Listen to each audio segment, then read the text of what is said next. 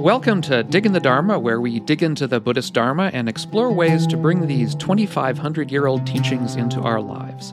I'm Doug Smith of Doug's Dharma on YouTube and the online Dharma Institute. And I'm John Aaron, teacher at New York Insight Meditation Center and mindfulness-based stress reduction teacher and teacher trainer, and founder of Space to Meditate.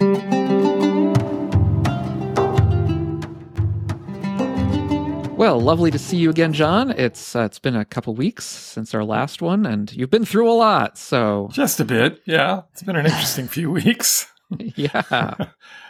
And that touches on our topic today, which is going to be about patience. Yeah. And part of being a patient is having a lot of patience. Yes. And I have to say, it's because I've been on the other side. Yeah. I've done some pastoral care for people in the hospital, and to be suddenly, in the bed, I was a little disappointed that none of the Buddhist chaplains came by, but do they have Buddhist chaplains? Oh yeah. Can you ask for them? I mean, yeah, I just, I didn't, but they usually just come by anyway. And Upadi, who knows them, had said, please go and see John, but they never did. But it's okay. I didn't really need it. It was no. It was an experience. And yeah, so we should probably describe for people what you. Yeah, basically, I had open heart surgery. Basically. Then they replaced my valve and tweaked a few other things while they were there. And I was in the hospital for 4 nights. 4 nights? Thursday, Friday, Saturday, Sunday, Monday. Sunday. Yeah. I got out incredibly fast, actually.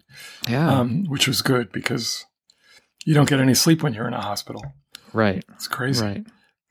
But it was, it was really great treatment, and the staff was great. And Mount Sinai has a fantastic heart center. And so everything's good, and then I had, coming back, just the support network between our daily Sangha and my colleagues like you and teacher Sangha and other Sanghas, they were just so supportive.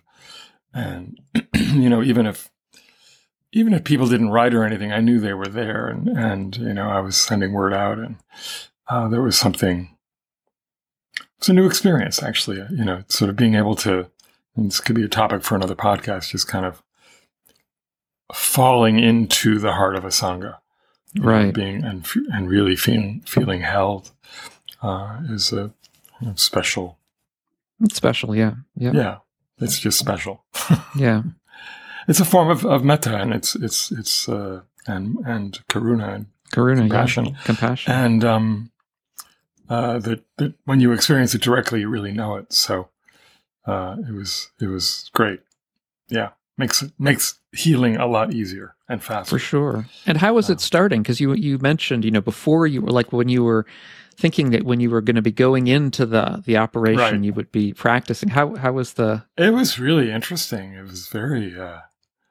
and because I was sitting, I think I wrote some about this, that I was sitting once I, left Upadi and was taken down to the, quote, surgical waiting area. I think that holding area. I'm sitting holding on this pen. It's a huge room. And I was just kind of in a bed, sort of back in a corner. And I was just kind of watching all this activity and hearing all these sounds. And I was being ignored for a while.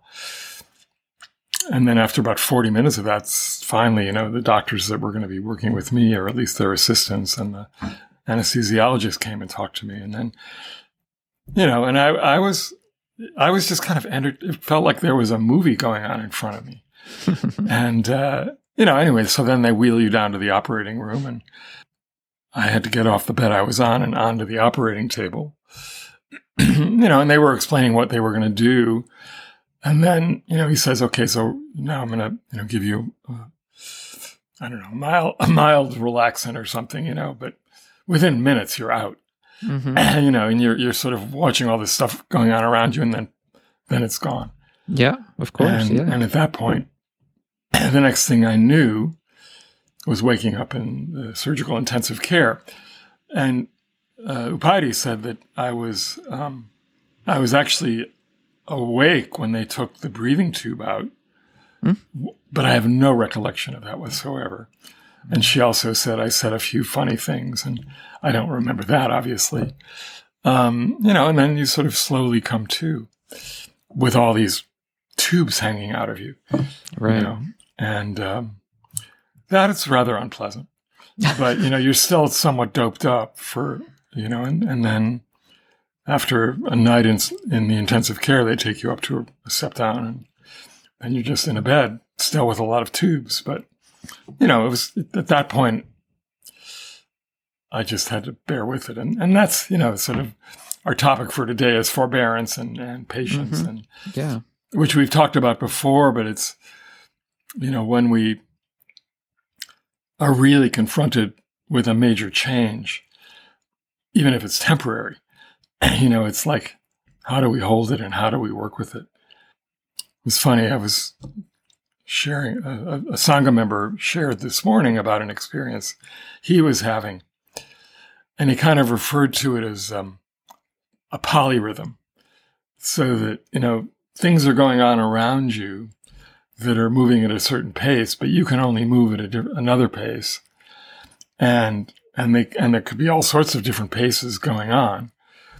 And yet, you have to be at your pace and having to kind of negotiate those different rhythms, which I thought was a really good description, at least of what I'm experiencing now. Right. And as I'm, because I'm really starting to enter back in my normal life, even with the challenges, the pain is, whatever pain is there is actually more like discomfort. And even now when I cough, it's not as bad as it was. For those of you that have never had the pleasure of going through open heart surgery or been with somebody that has, I don't encourage it, but what they have to do is, of course, open your sternum. Right. And then they have to bring it back together. And the way they bring it back together is with titanium wires. And so in the initial few weeks, when you cough in particular, it's like every nerve in that part of your body lights up. It's got to be very painful. Yeah. I mean, they give you a pillow. I can show you, Doug, everybody else. It's a big heart pillow that they... Heart pillow, yeah. And you hold that to your chest, and that helps a lot. But the pain is just like, it's like a bolt of lightning, and then it's gone. So it's like, oh, it's a fascinating experience of body practice, as well. So, but that's actually eased quite a bit. And then the only other thing I think I mentioned to you is that they, when they were putting the intubator, when they were intubating me to get the breathing tube down my throat, they were having a hard time for whatever reason. So they, probably scarred my throat up a bit momentarily. So I'm coming back from that as well. So patience is in the foreground these days. Yeah. And important for recovery, of course, that you don't, that you're patient and don't overstress yourself in the first. I mean, it's important, of course, to stress your body a certain amount so that you recover properly, but you don't want to overdo it, of course. Yeah, and it's also important to be active because one of the side effects is often, bouts of depression, which I've only momentarily experienced. But I realize when I'm active, that doesn't happen, of course. Yeah. So it's balancing that out. Yeah, that finding that middle ground between, not doing enough and doing too much. Right, exactly. Yeah.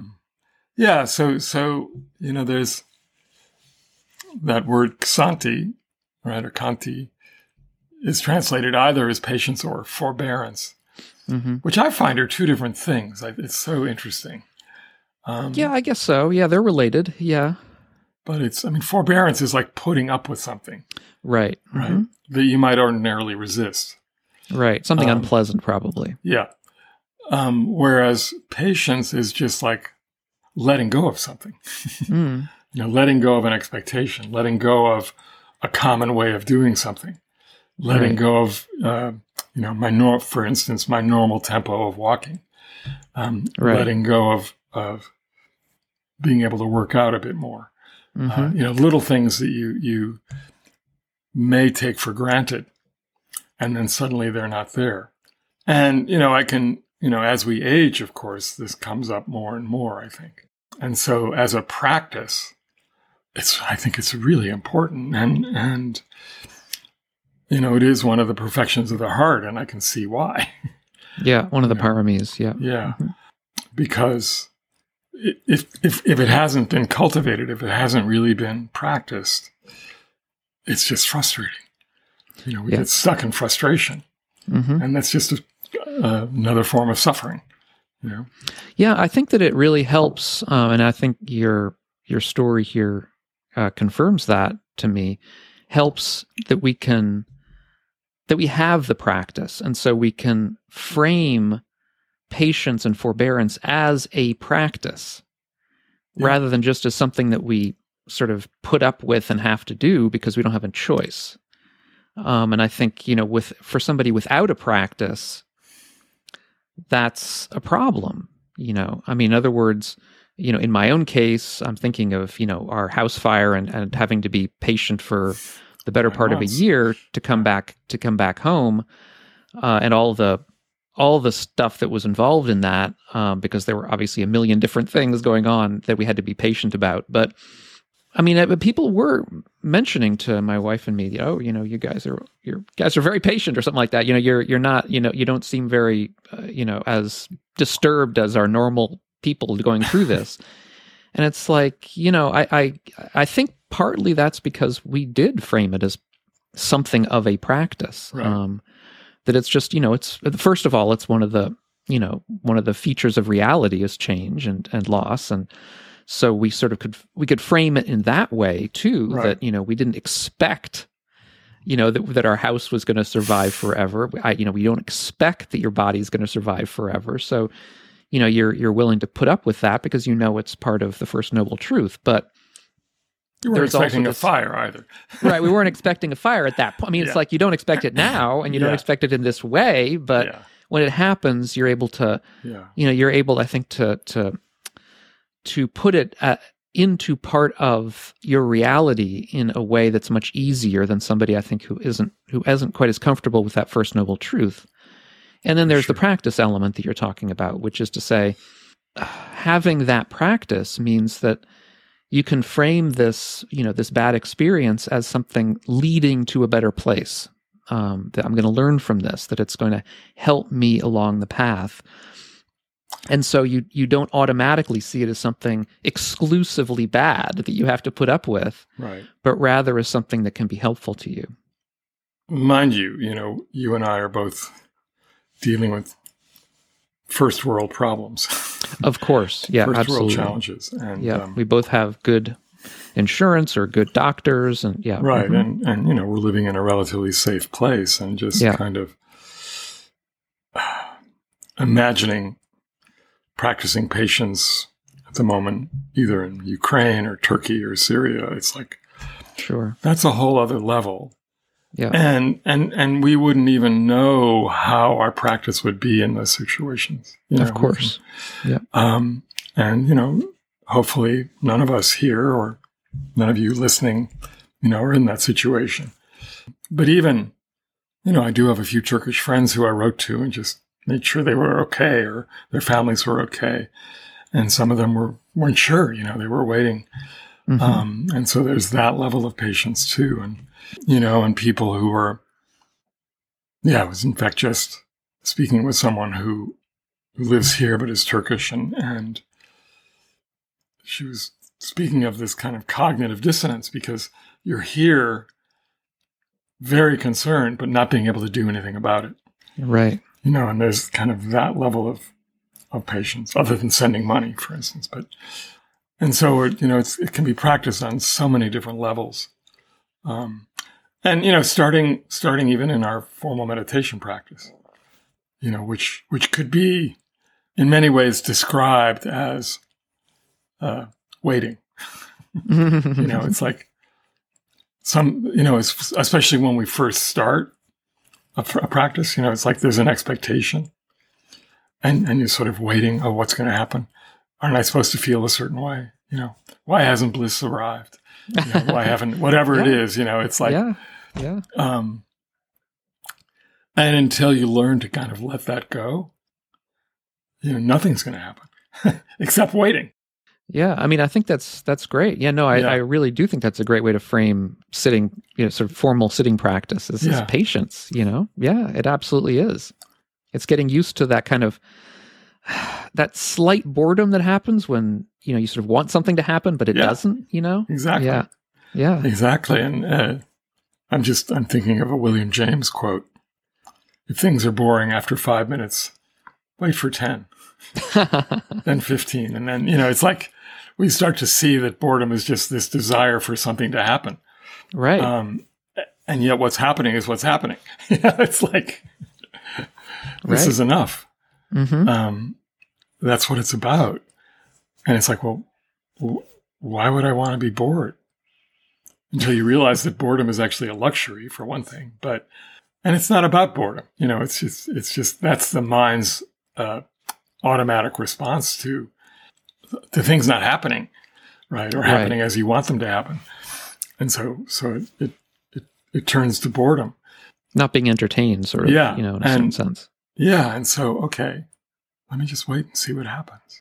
And, you could wait on the edge of your seat, or you could wait and kind of just chill. And so it's great. And, as we were just before we went on, thinking of the patience with others, right? Which is, of course, a huge area of practice. The sutra where the Buddha is talking about receiving unskillful speech from others. Right. Being criticized. Yeah. Yeah. Mm-hmm. And, you can I'm sort of visualizing his physical response, but also his, like, the workings of his mind. And it's like, okay, I can sit through this. It's not about me anyway.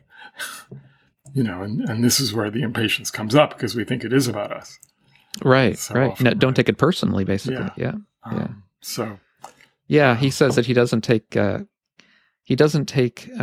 praise personally, and he doesn't take criticism personally, which is something that we could all learn from. But that's a tough lesson, but it's a good one. Yeah. So you just receive it. Right.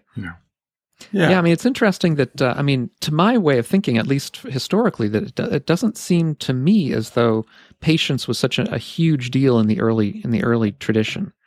It was there. It was certainly part of it. You do find a mention of forbearance in a few suttas and disgust, but I think it became a bigger deal later on.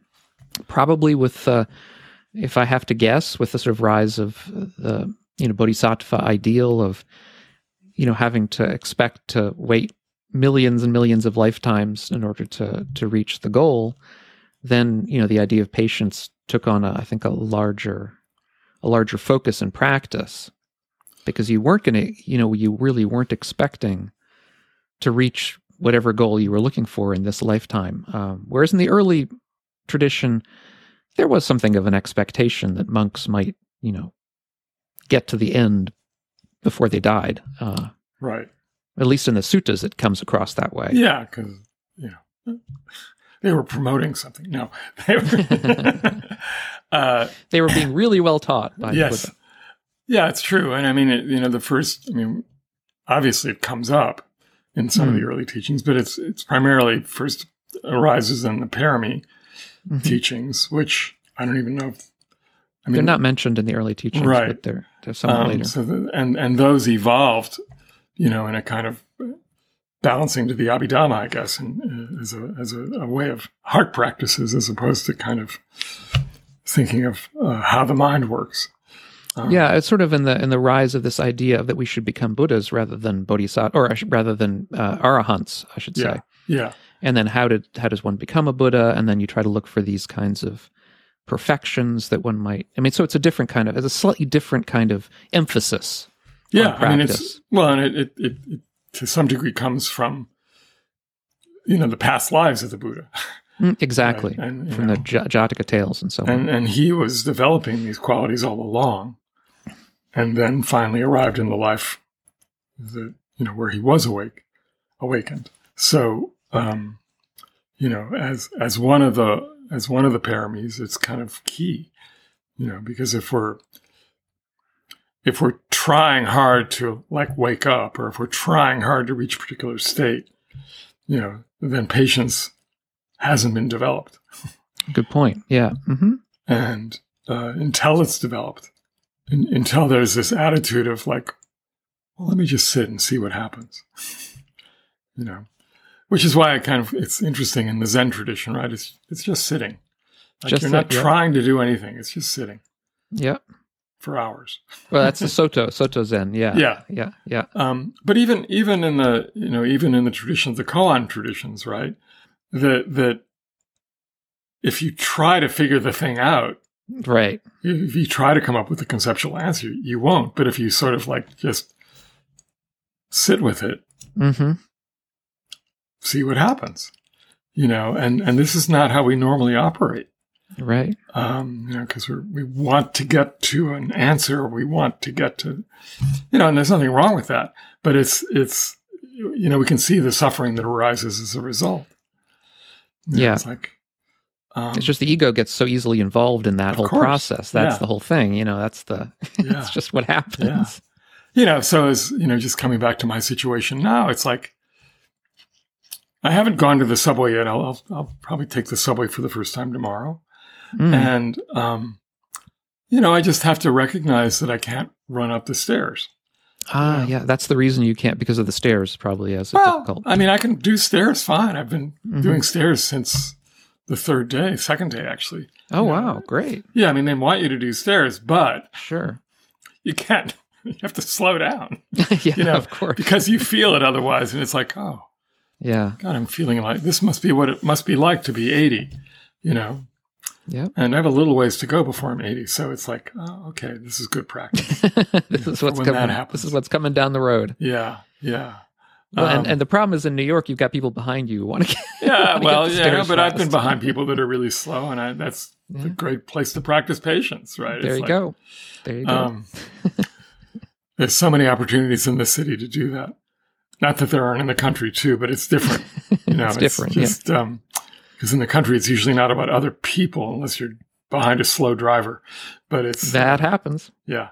So it's a great practice and a really important practice. And for people who are listening, just the first stage in the practice is recognizing when impatience is present, and then asking, what am I waiting for? What am I expecting? What am I, what's here? What's really going on? And, it's that point of investigation where we learn so much. I get impatient very easily, I have to say. Just, I notice it in myself. So do I, but mainly with other people, Well, exactly. And when we're in domestic situations, it's when it, whether our partner or wife, it comes up really quickly. Yeah. For no reason at all. It's just like habit. So there's so many opportunities to practice this. So anyway, hope this has been helpful. And if it I think it has. If it has. And we might say that, every morning we get sort of impatient for the morning coffee that we have before we start the day. So right. If people want to chip in and buy us a coffee, or even become a member, a coffee buying member over at Buy Me a Coffee, that would be great. Yeah, just have to go to the website, diggingthedharma.com. You can also leave comments there, and we really appreciate your support. We've had a few more people buying coffee, which is great. I have to say also, it's quite well known in my daily sangha that we like coffee. So, as I was recovering, people would send us coffee, literally. So good. It's like, ooh. And somehow somebody even knew our favorite coffee, and I don't know how that happened. So we got 3 boxes of La Colombe. That's good coffee. It's very nice. But yeah, you don't need to do that, but it would be great if you could support us by just going to diggingthedharma.com and clicking on Buy Me a Coffee, or 2 or 3 or 4. Or membership. Yeah. Membership. Which we have to get together with our members soon. Yeah. For sure. So, friends, thanks for listening. And thanks for your time, John. Yeah. And glad to be back. Yes, glad to have you back. Glad you're doing well. All right. All right. Take care, friends. Thanks for listening. If you enjoyed this podcast, please leave a review on your podcast directory. And please check us out at digginthedharma.com, where you can leave a comment, buy us a coffee, and even become a member. You can find out more about me, John Aaron, at johnaaron.net, and Doug at dougsdharma.com.